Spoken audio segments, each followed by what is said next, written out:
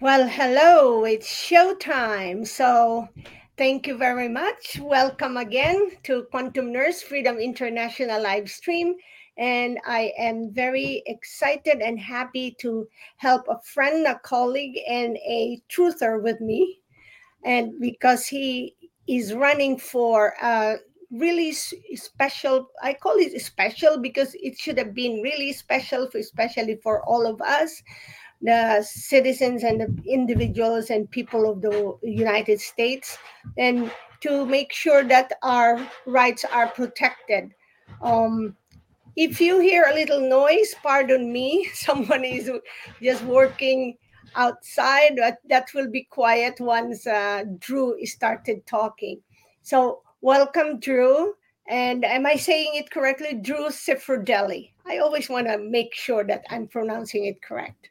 So that's how all the Americans say it, but the Italians say it Cifrodelli. And Oh, I love that.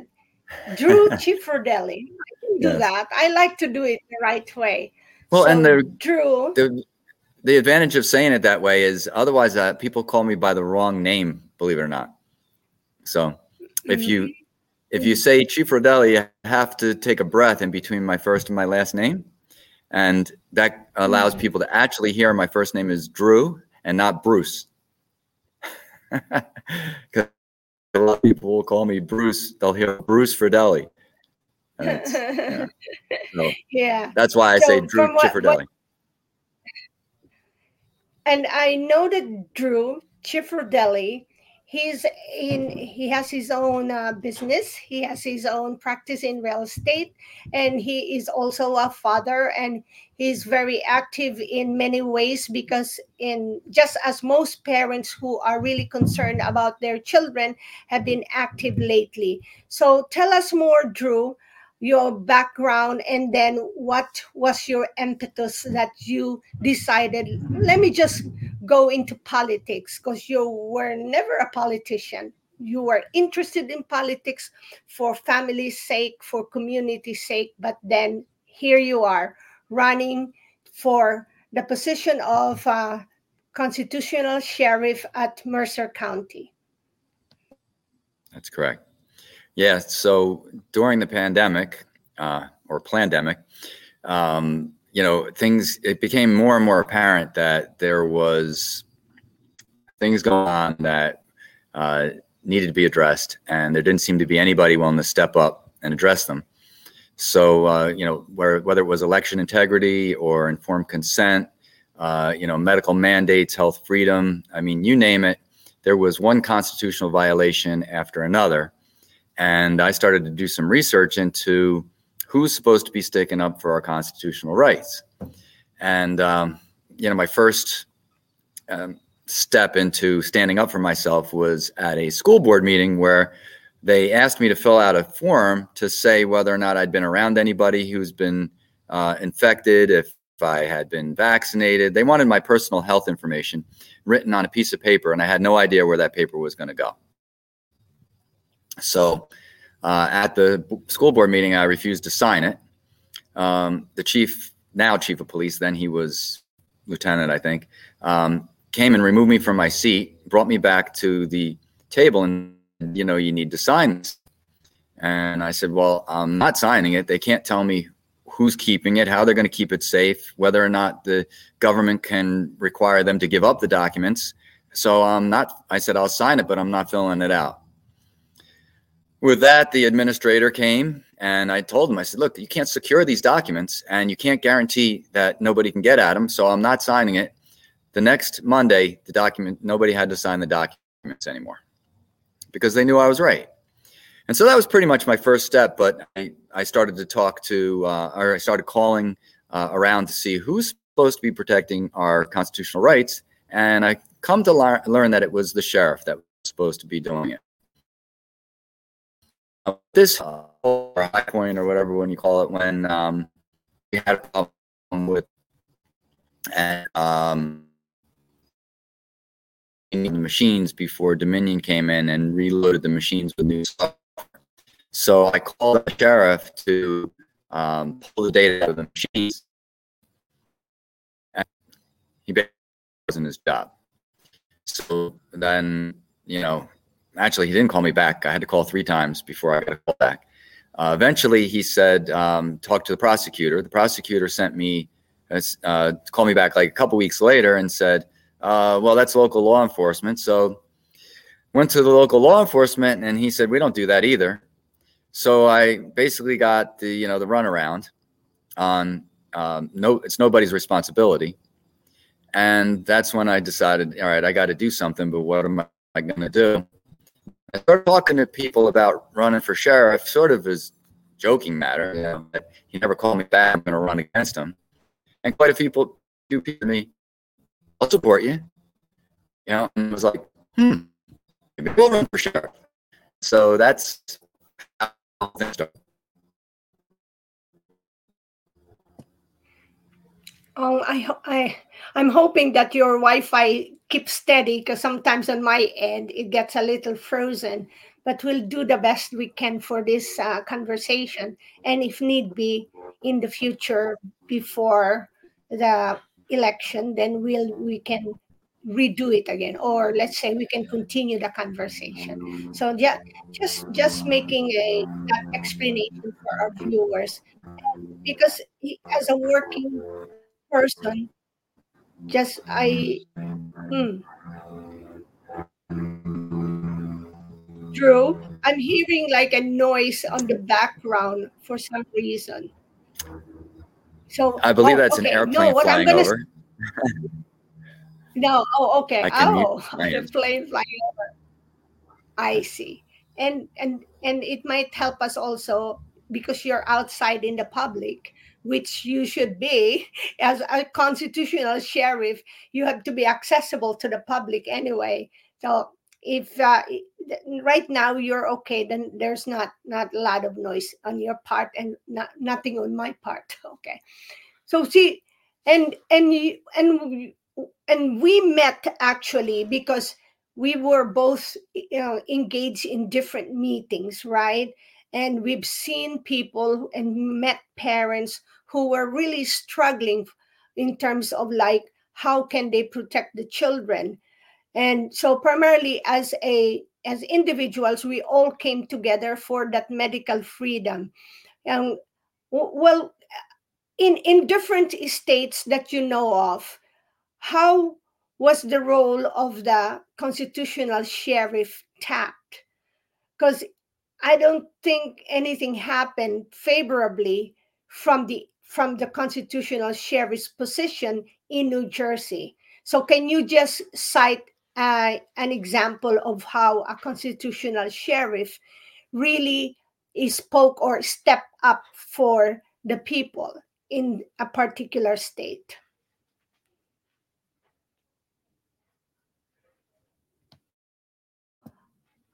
I don't hear. You're off your audio.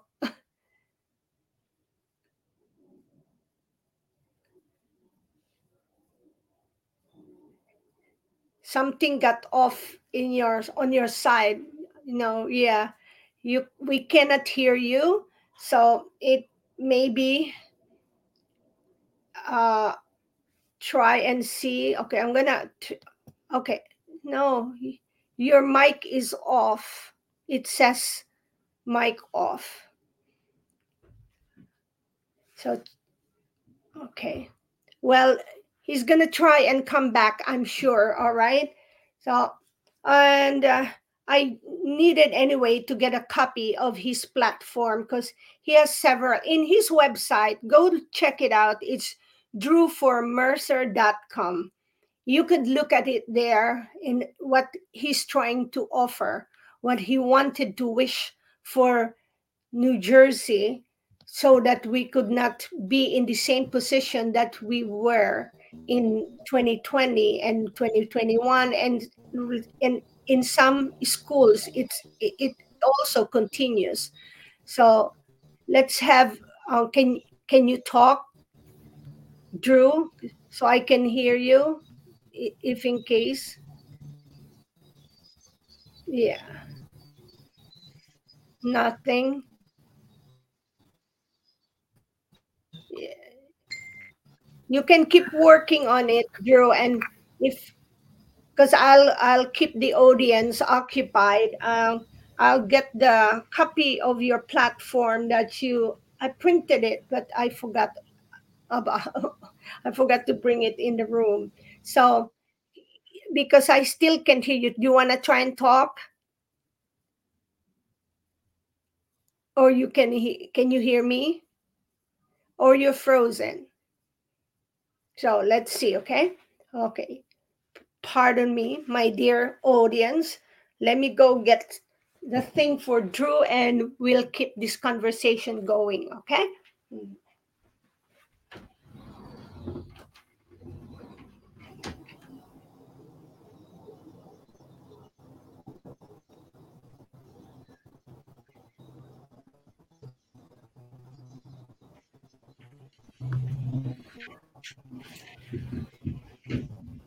Can you talk, Drew, so I can hear you? I'm back. Oh, okay, perfect. So I started to just kind of explain that you have in your website your platform, the different things that you were thinking and how you will be able to make a difference. So go ahead, and I asked earlier if you can share an example of what you know really happened or the constitutional sheriff did in another state. Great. Yeah. So there was a sheriff in another state where the parishioner came to say, we want to stay open, and the governor is trying to close us down. And what can we do about it? So the sheriff was able to hold his sheriff meetings on Sunday at the temple.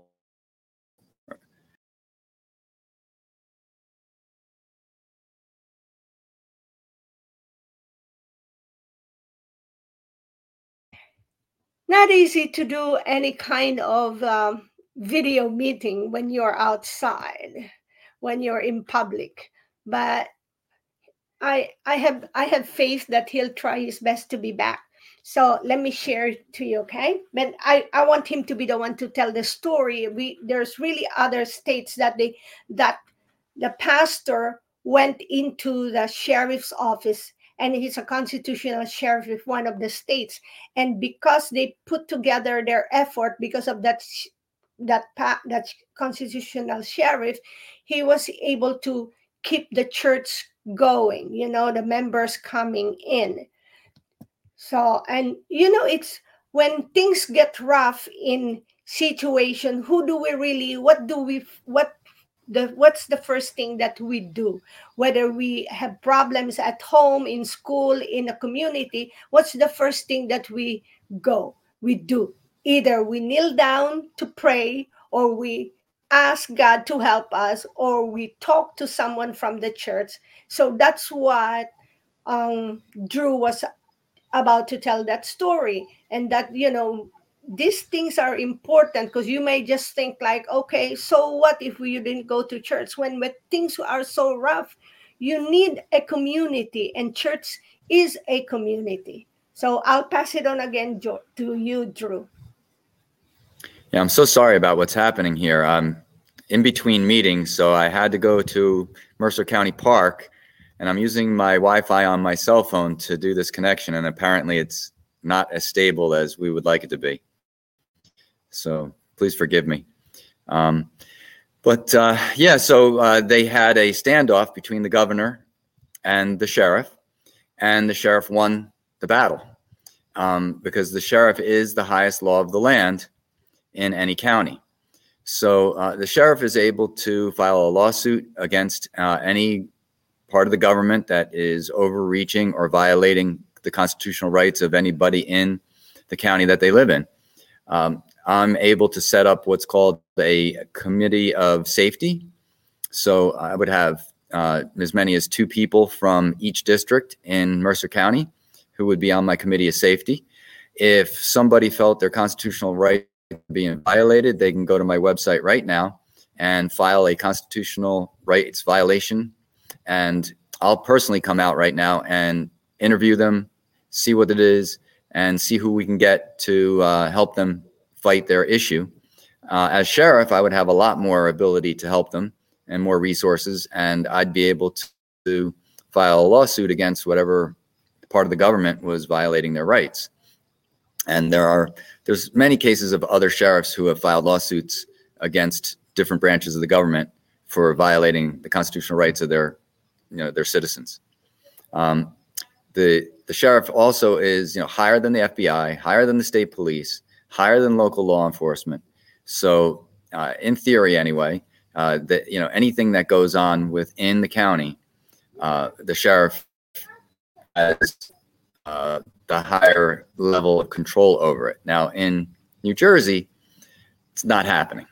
Right? The sheriffs have taken a back seat, and they're not looking after the Constitution, and they're not protecting our rights. It's just not happening. I'm not saying that it's not happening at all, but in comparison to the way that it's done in a lot of other states, New Jersey's just nowhere near the level of a constitutional sheriff. And if you think about it, the school boards all swear an oath to uphold the Constitution. And when the federal government says, we're going to give you money if you agree to do these unconstitutional things, who does the board, school board turn to for support? Who's their ally? Who's going to stick up for them if they say, well, we need the money, but we don't want to do this constitutional thing or unconstitutional thing? So as a sheriff, they'd be able to come to me and I could say, look, you don't want to enforce the mask mandates? You don't have to. You don't want to impose illegal, health mandates, force people to get injected without telling them what's in it?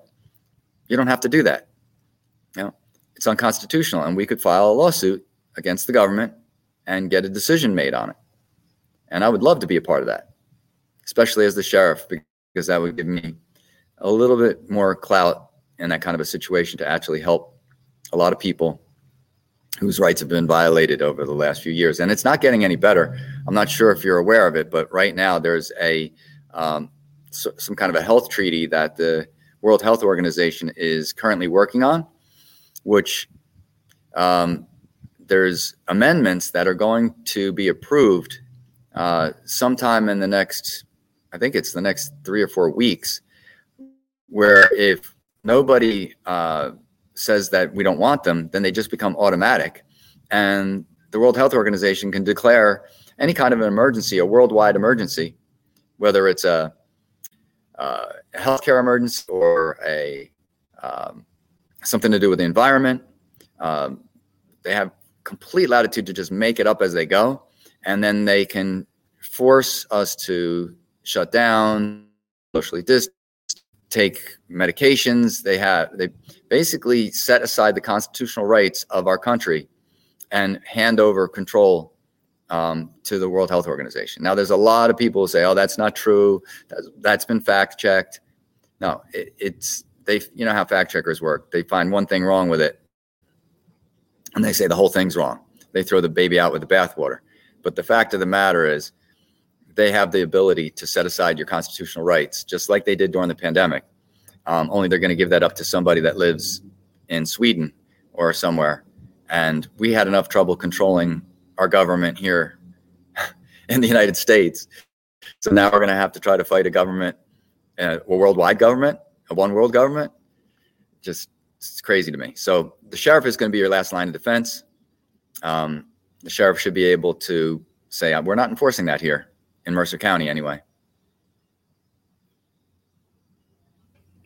And what have you observed when it comes to the rising numbers of parents going into politics, especially local boards?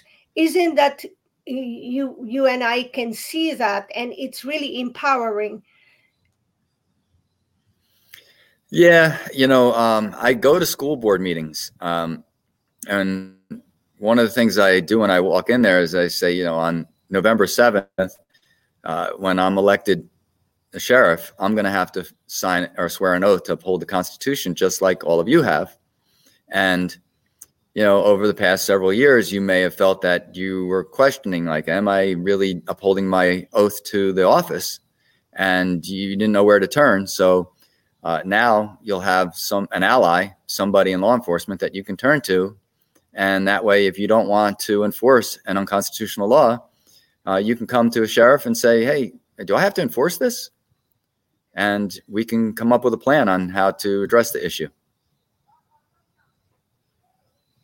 At one point, Drew, from what I read, you were also part of the election committee or election group trying to make that assessment of what happened to the recent election. Well, what have you found out about that?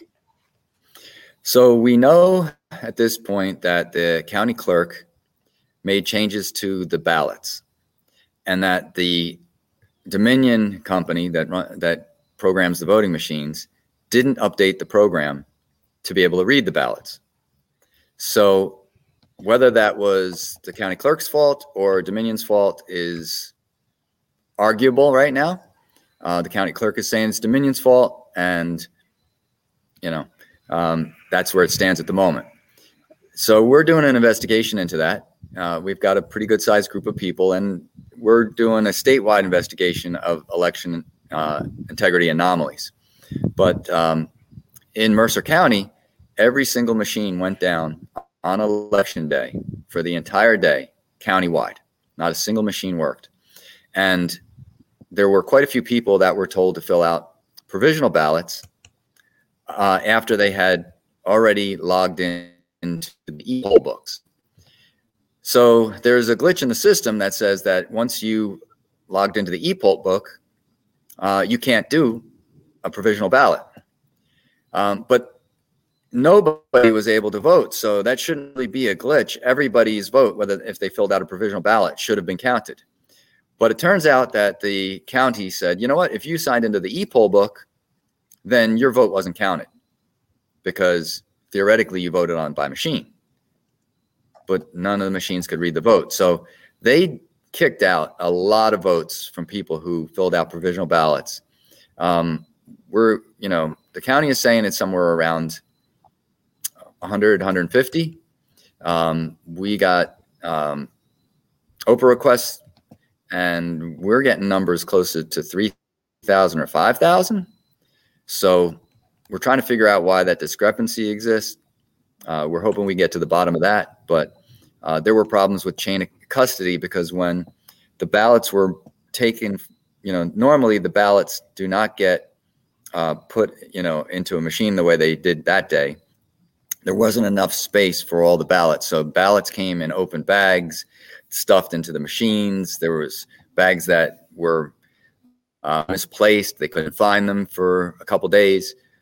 Some bags showed up late. They were brought by Uber drivers, just crazy chain of custody issues. And somehow the election got certified anyway. So we're putting a lot of pressure on Mercer County in particular to make sure that they don't certify an election if something catastrophic like that happens again. We're not getting a commitment from them. They basically they look at us and just stare at us when we say, well, can you promise you won't? And they just stare at us. So I guess the answer is no. So Drew, it's not unusual for me to meet people who they have experienced and they have seen, observed, and just like you've been part of checking out the election integrity, and so some have given up. So how do you respond to someone who said, I'm not voting anymore, and you're not gonna be, I don't know. She said, then of course, my follow-up question for that is, how come you decided to run independently? So first, but how do you respond to someone who said, it's so questionable? Well, that's quitting. If somebody's a quitter, and I probably wouldn't say that to them, but I try to encourage them. Listen, don't quit on us yet. We're making progress. We've got data. We need the support so that we can continue to fight for people who want to get back control over our country.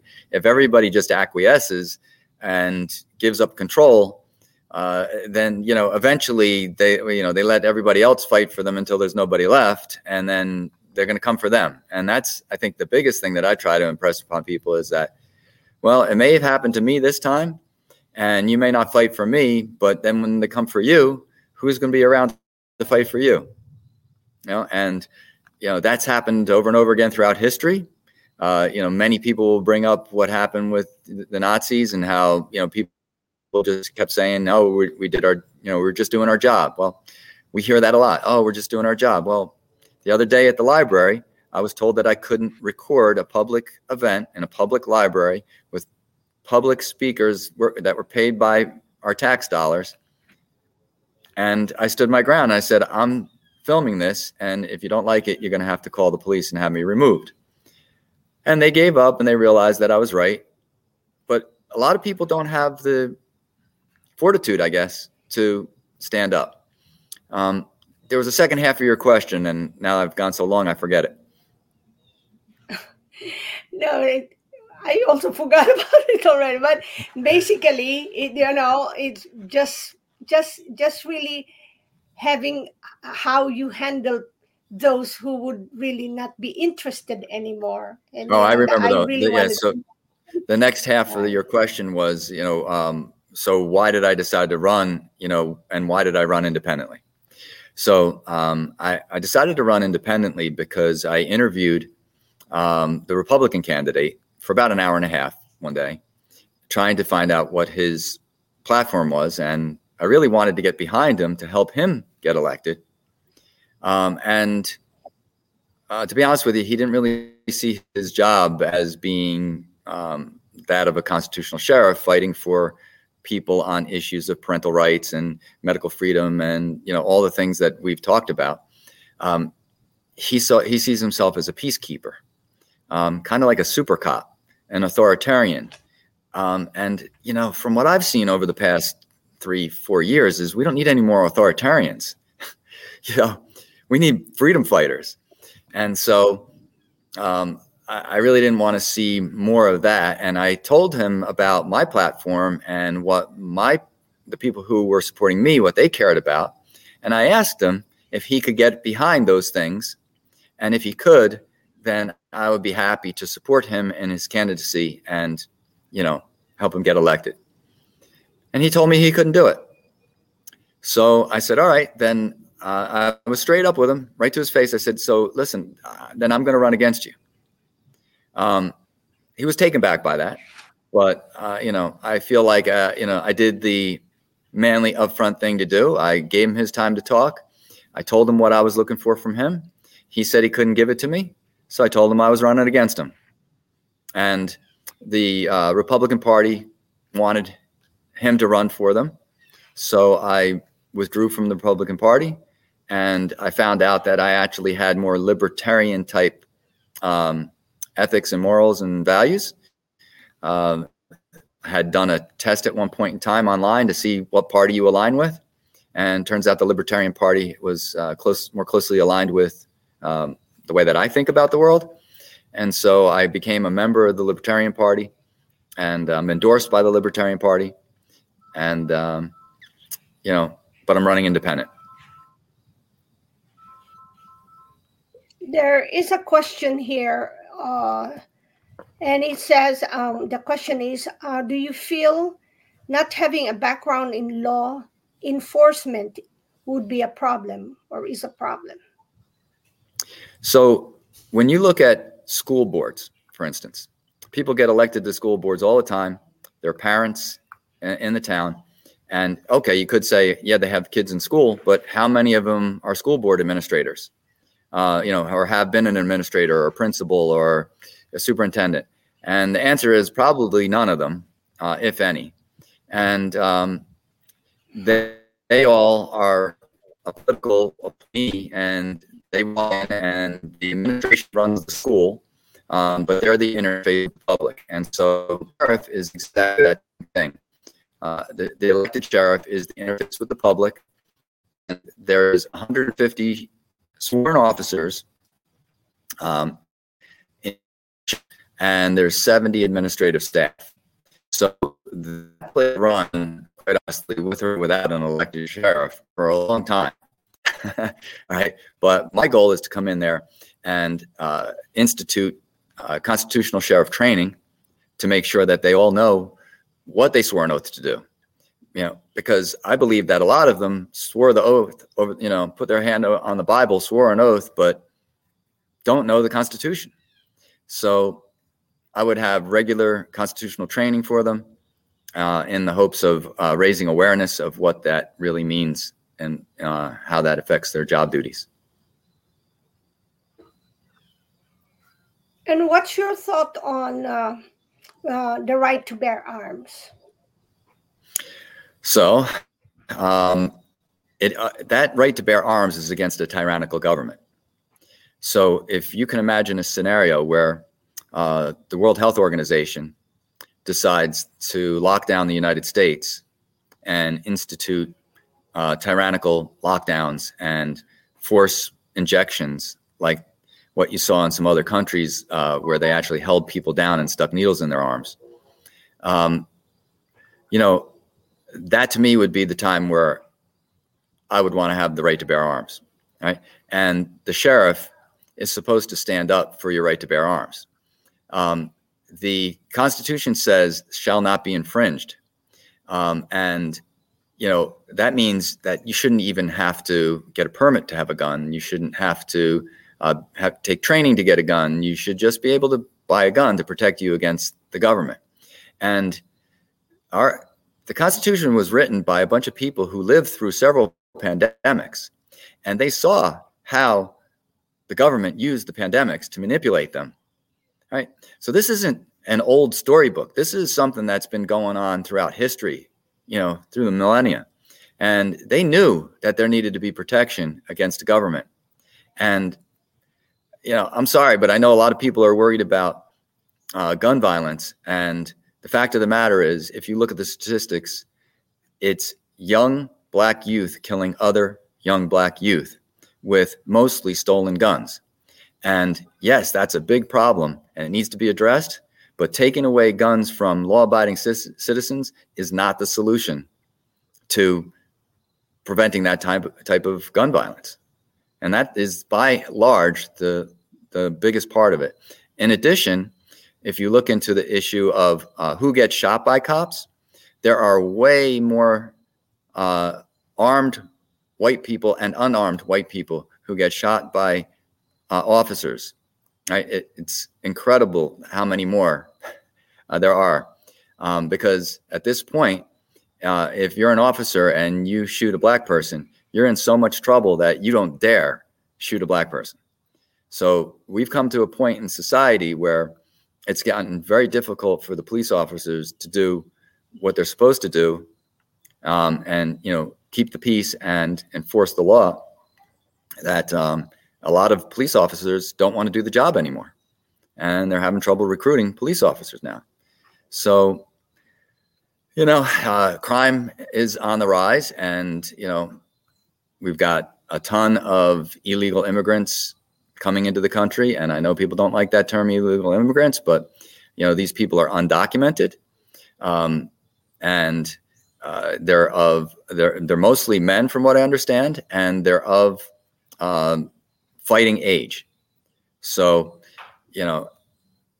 it's a challenging time. And if we don't have any ability to protect ourselves, God only knows what could happen. Oh, I should add. I'm sorry. And back to, let me just add one thing. Go ahead. Even though I have a gun permit and I have shot a gun, I am not a gun owner, and I don't carry a gun.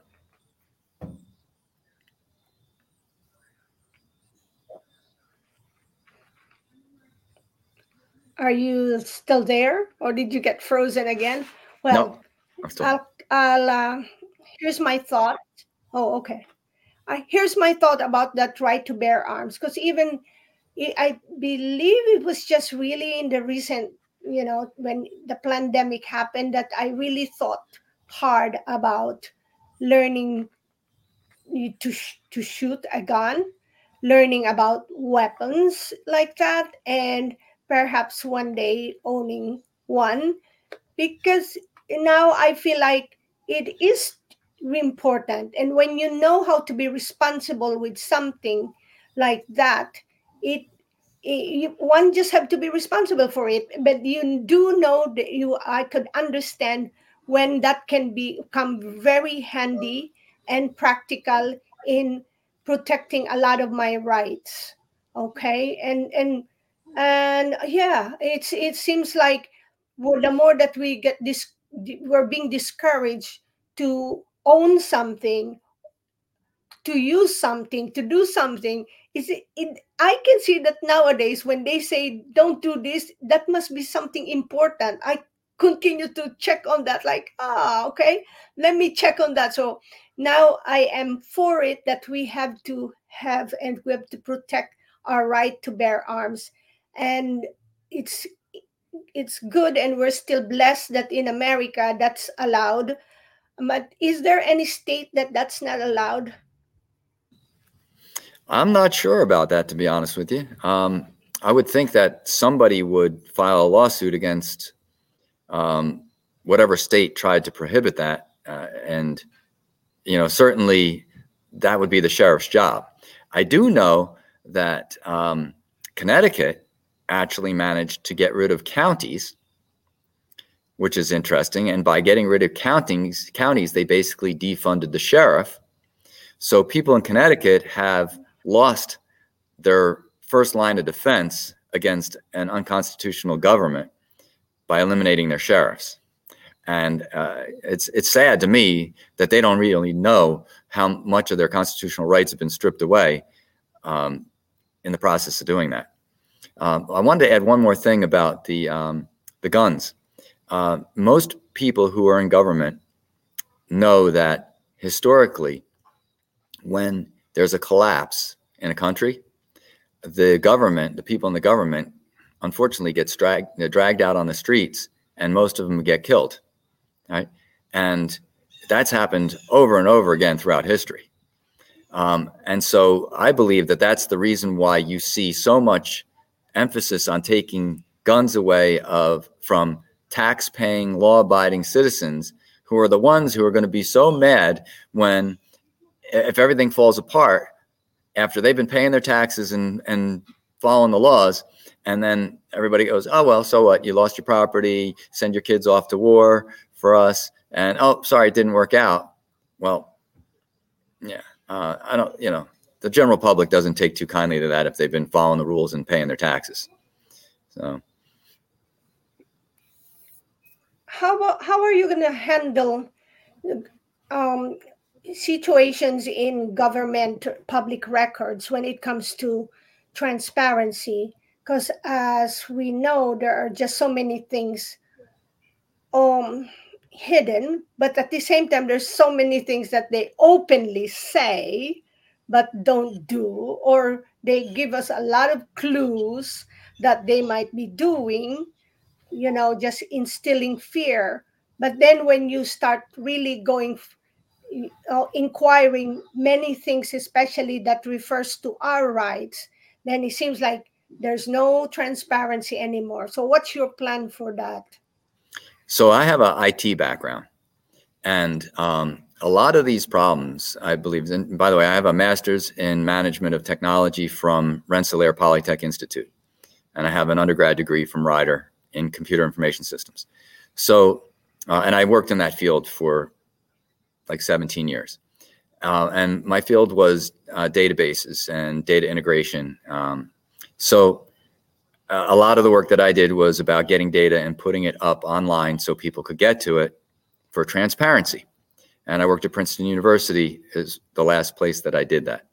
And so a lot of the problem, every organization has problems with transparency, right?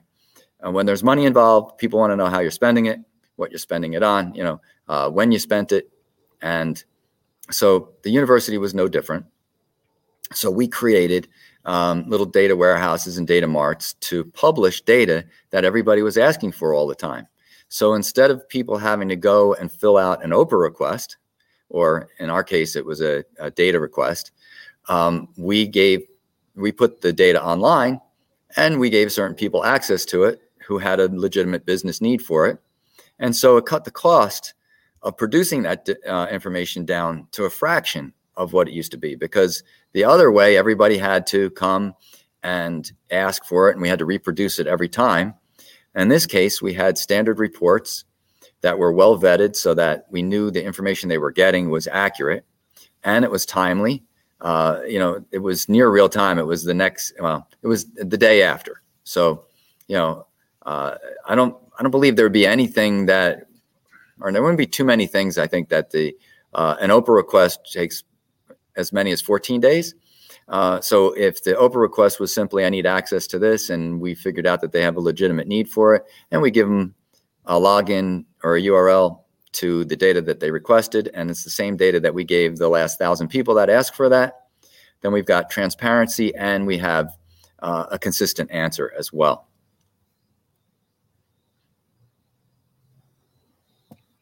And why are you anti-mandate?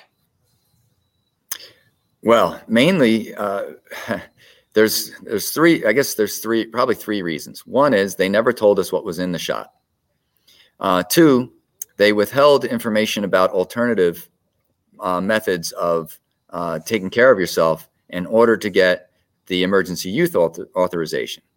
And three, the emergency use authorization, it was gotten on false pretenses. So then how do you mandate something that was never tested? And then in the end, when you took it, you had to sign a waiver of liability saying that you were participating in an experimental drug. And the government had already given the pharmaceutical companies a waiver of liability. So that's like three bad things all together. Don't tell me what's in it. Make me sign away my rights and give the company that's given it to me impunity to being sued. There's no way I was taking that, and there's no way that I could advise anybody else to take it. And to me, that should have been something that the sheriff was stepping up on and making an announcement that anybody in his county that didn't want to take the vaccine should not be prosecuted for their decision, and make it obvious to everybody that it was a constitutional violation.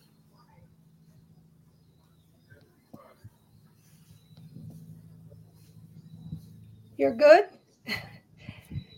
Thank you for sharing that. And now, the audience, one of the viewers wanted to know if you could explain more what Oprah stands for. Oh, sure. Sorry. It's lingo for me because of my primary business. So Oprah stands for Open Public Records Act. And there's a state law that says that you can go in and fill out a form called an Oprah form, and the government has to fulfill your request within 14 days. There are some reasonable standards to that. They don't have to fulfill it if it's going to be too costly. They don't have to fulfill it if they can prove that you're doing it just to cost a lot of money to the government, because some people have abused the privilege. I'm going to let this helicopter fly over and mute my side.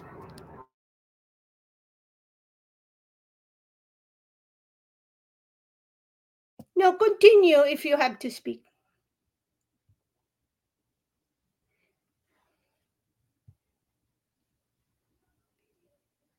Are you there? Oh, there's noise on your side, so you're staying muted first. No, I should be good now. Can you hear me? Yes, please continue. All right. So I think I'm done with the Open Public Records Act. Unless they need more detail. Okay. So basically, the Oprah is another tool for the people in order to demand more transparency. Is that correct? Yes, it is. Exactly.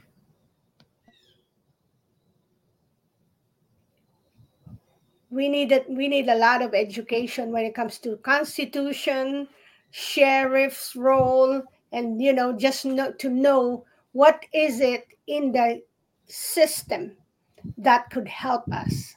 Because at this point, it's okay to be creative outside the system, but if we make the system work for us as well, we could hit it from all angles. That's my thought for that.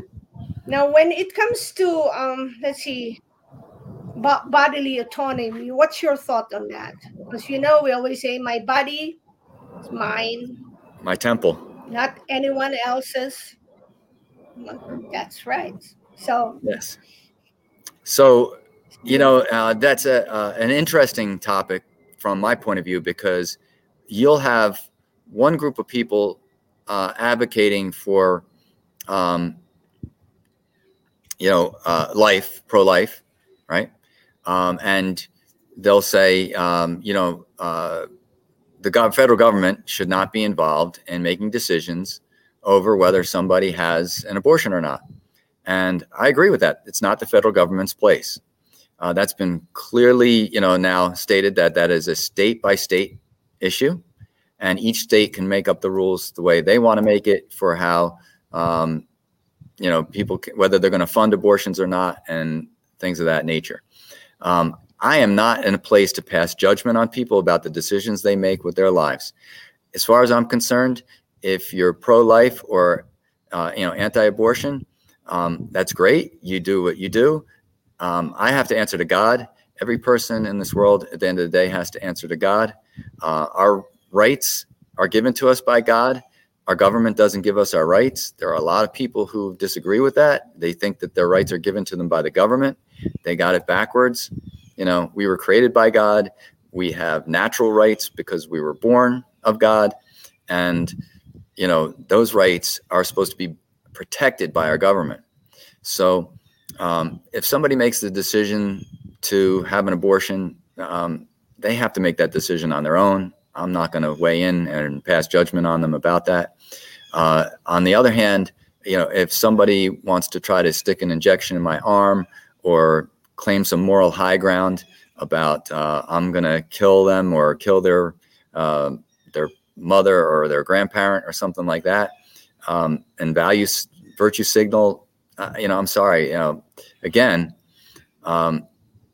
it's my body, and if I want to die of a disease because I don't want to be vaccinated, that's bad on me, right? Now, if I go and I start to cough in people's faces, or I try to inject them with something that makes them sick, well, I'm crossing the line. But, don't bother me, I won't bother you. It takes a lot of self-respect. It takes a lot of respect of others. It takes a lot of self-control. If you're going to live in a lawless society where nobody cares about each other and nobody has any morals, then obviously my system won't work. And if you think that you can pass a law for every bad thing that people do and control them, then you're an authoritarian, and it's never going to work. I mean, there's just no way that you can pass a law for everything that people do wrong in this world and judge them on everything and the reasons why they do what they do until you're in their shoes and you walked a mile in their shoes. And someone wants to know if you're familiar with Sheriff Mack and whatever he has accomplished before. Yes, definitely. Sheriff Mack, I'm a member of the Constitutional Peace Officers Association that Sheriff Mack runs. And I watch his podcasts as often as I can. I'm on his email, and I've talked to him. I speak to him maybe once a month. I've got his cell phone number, and, if I need advice, I give him a call.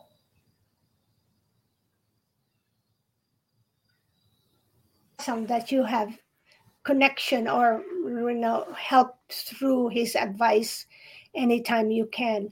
Now, what is your challenges when it comes to your role right now that you are vying, to for that position? Maybe you can make an appeal on how you can be helped by my audience or by someone interested. Yeah. Well, this coming Saturday, we're having an event on election integrity at the Foxmore Clubhouse in Robbinsville. That's at 200 Hutchinson Road. And we've got room for about 95 people. And if you go to my website, Drew4Mercer.com, you can find out more about that. It's right on the homepage. And you can register to attend that event. There'll be some food there. And we've got two good speakers. And you'll see all the election integrity issues that are that we've uncovered through our election integrity group. Sorry, I couldn't spit that out. And then in addition to that, telling friends and family, check out my Facebook site. Everything is Drew4Mercer. So if you go on Facebook, it's Drew4Mercer. If you go on Twitter, it's Drew4Mercer. And Instagram, Drew4Mercer. And of course, my website is Drew4Mercer.com. So I try to be real consistent about that and, helping me get that word out, sharing, liking, subscribing, all that good stuff helps a lot. The campaign, my campaign didn't have time to raise a lot of money. Just to give you the idea of what kind of money is involved here, the incumbent raised $175,000 in the primary, and he didn't have to primary against anybody. I don't know how much he raised between now and November 7th, but I could easily imagine he's raised that much or more. So to compete with him on a monetary basis isn't going to happen. This has got to be grassroots. And, I need like-minded people to spread the word. And if you're unhappy with the establishment and the status quo, then you got to vote column C. I believe I'm the only person in column C on the ballot. So I stand out. There's nobody else in column C from what I'm hearing. And except that maybe if you're in Princeton, they might have somebody running in Princeton on column C.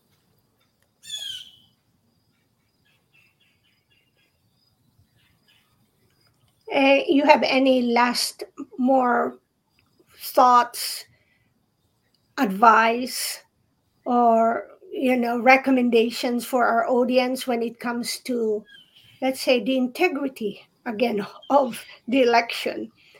Are you favoring the in-person mail-in vote? And if it's a mail-in vote, how would they do it? So I'm favoring Dropbox. All right. And the main reason that I feel that way is it gives the Republican Party a chance to get on equal playing field. Both the Republican Party and the Democrat Party have access to data that nobody else gets access to. They get real-time information or near real-time information about who's already voted. And so what the Democrats are really good at doing is they've figured out that they don't have to spend money on the people who have already voted. They can target the people who haven't voted yet. So if 65% of their people vote by mail, then they're only left with 35% of the people that are going to vote on election day, or that they're going to do early voting. So they can take all that money that they have and focus on 35% of the people instead of focusing on 100% of the people and where 65 have already voted. Now with the Republicans, they've got a problem because most Republicans want to vote on election day. So the Republicans have to spend money every day right up to election, and whether or not the people voted or already made up their minds. So it would help the Republican Party quite a bit to vote by Dropbox. And I say that rather than drop by mail because you don't know, involving the mail system, whether or not that's going to be a problem. But the drop boxes are supposedly monitored with a video. And the information that I've gotten from the county is they're pretty good about how they go out with two people. They open the box, they lock what's in there, that they put another empty box into the drop box. That the box they take with them stays secure until it gets back to the office, where somebody else opens it up and empties it out, and they count the ballots back there at the office. So hopefully that's enough security that, and they say they're bringing a Republican and a Democrat as if that's like the be all end all of security. But obviously neither one of those parties wants the other party to win. So I guess that's fairly safe. I would love to see a sheriff escort the the two of them to each Dropbox location, but that's not for me to decide right now. And then as far as there was another piece of your question that you had asked, and it wasn't related to voting, but oh boy, it's escaping me at the moment. But generally speaking, what is the reason to, or what's another big issue, right, with for people to watch out for? And what would be my other hot button? Because obviously, if people don't vote, we can't do anything about the mandates and the government overreach. So I'd really like to get people to sign up to be members of my committee of safety. If I could get 2 people from each district to sign up to be a member of the committee of safety, then we could stay organized even after the election. Whether I win or lose, we can become a force that we can go to the sheriff, whoever that sheriff is, and we can still say, hey, you're not doing your job. You're supposed to be protecting our rights. This isn't over just if I lose. We're trying to make people aware of their rights. I recommend that everybody read the Bill of Rights. Right? The Bill of Rights was the first amendment to the Constitution. A lot of the original signers refused to sign the original Constitution because it didn't have the Bill of Rights in it.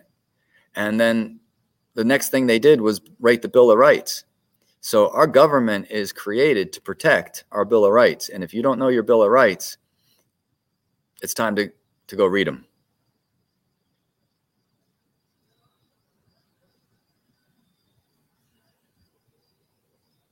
Thank you so much. It was so good to hear what you said about that the fight is not over, whether you win or you lose. Okay, I just didn't want to come for the word lose coming from me, but because I truly believe that if it would be you, it will help New Jersey so much.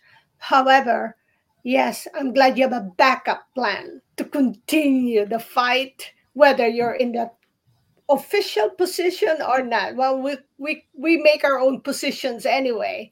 Mm-hmm. And just as I tell all the voters that the responsibility is not just to go out and vote, not to just choose the right people, but to make those who will be in the position to be accountable. And it's always good to follow through, ask them, okay, so what are you doing now? Did you win? Did you lose? So what? Okay, so thank you for Thank you. saying that. And and I wish you the best, and I wish you safety, because nowadays it's always good to wish someone wellness and also safety. And take care, and make sure that all the links that you have. So, but to those viewing right now, please share, especially if you have family members in New Jersey, because you're watching this from another state. So feel free to share the information of Drew. So Drew4Mercer.com. You'll find everything there. Okay? Very So good. share and support. Take care. Thank you, Grace. Thank you too, Drew. Hold on.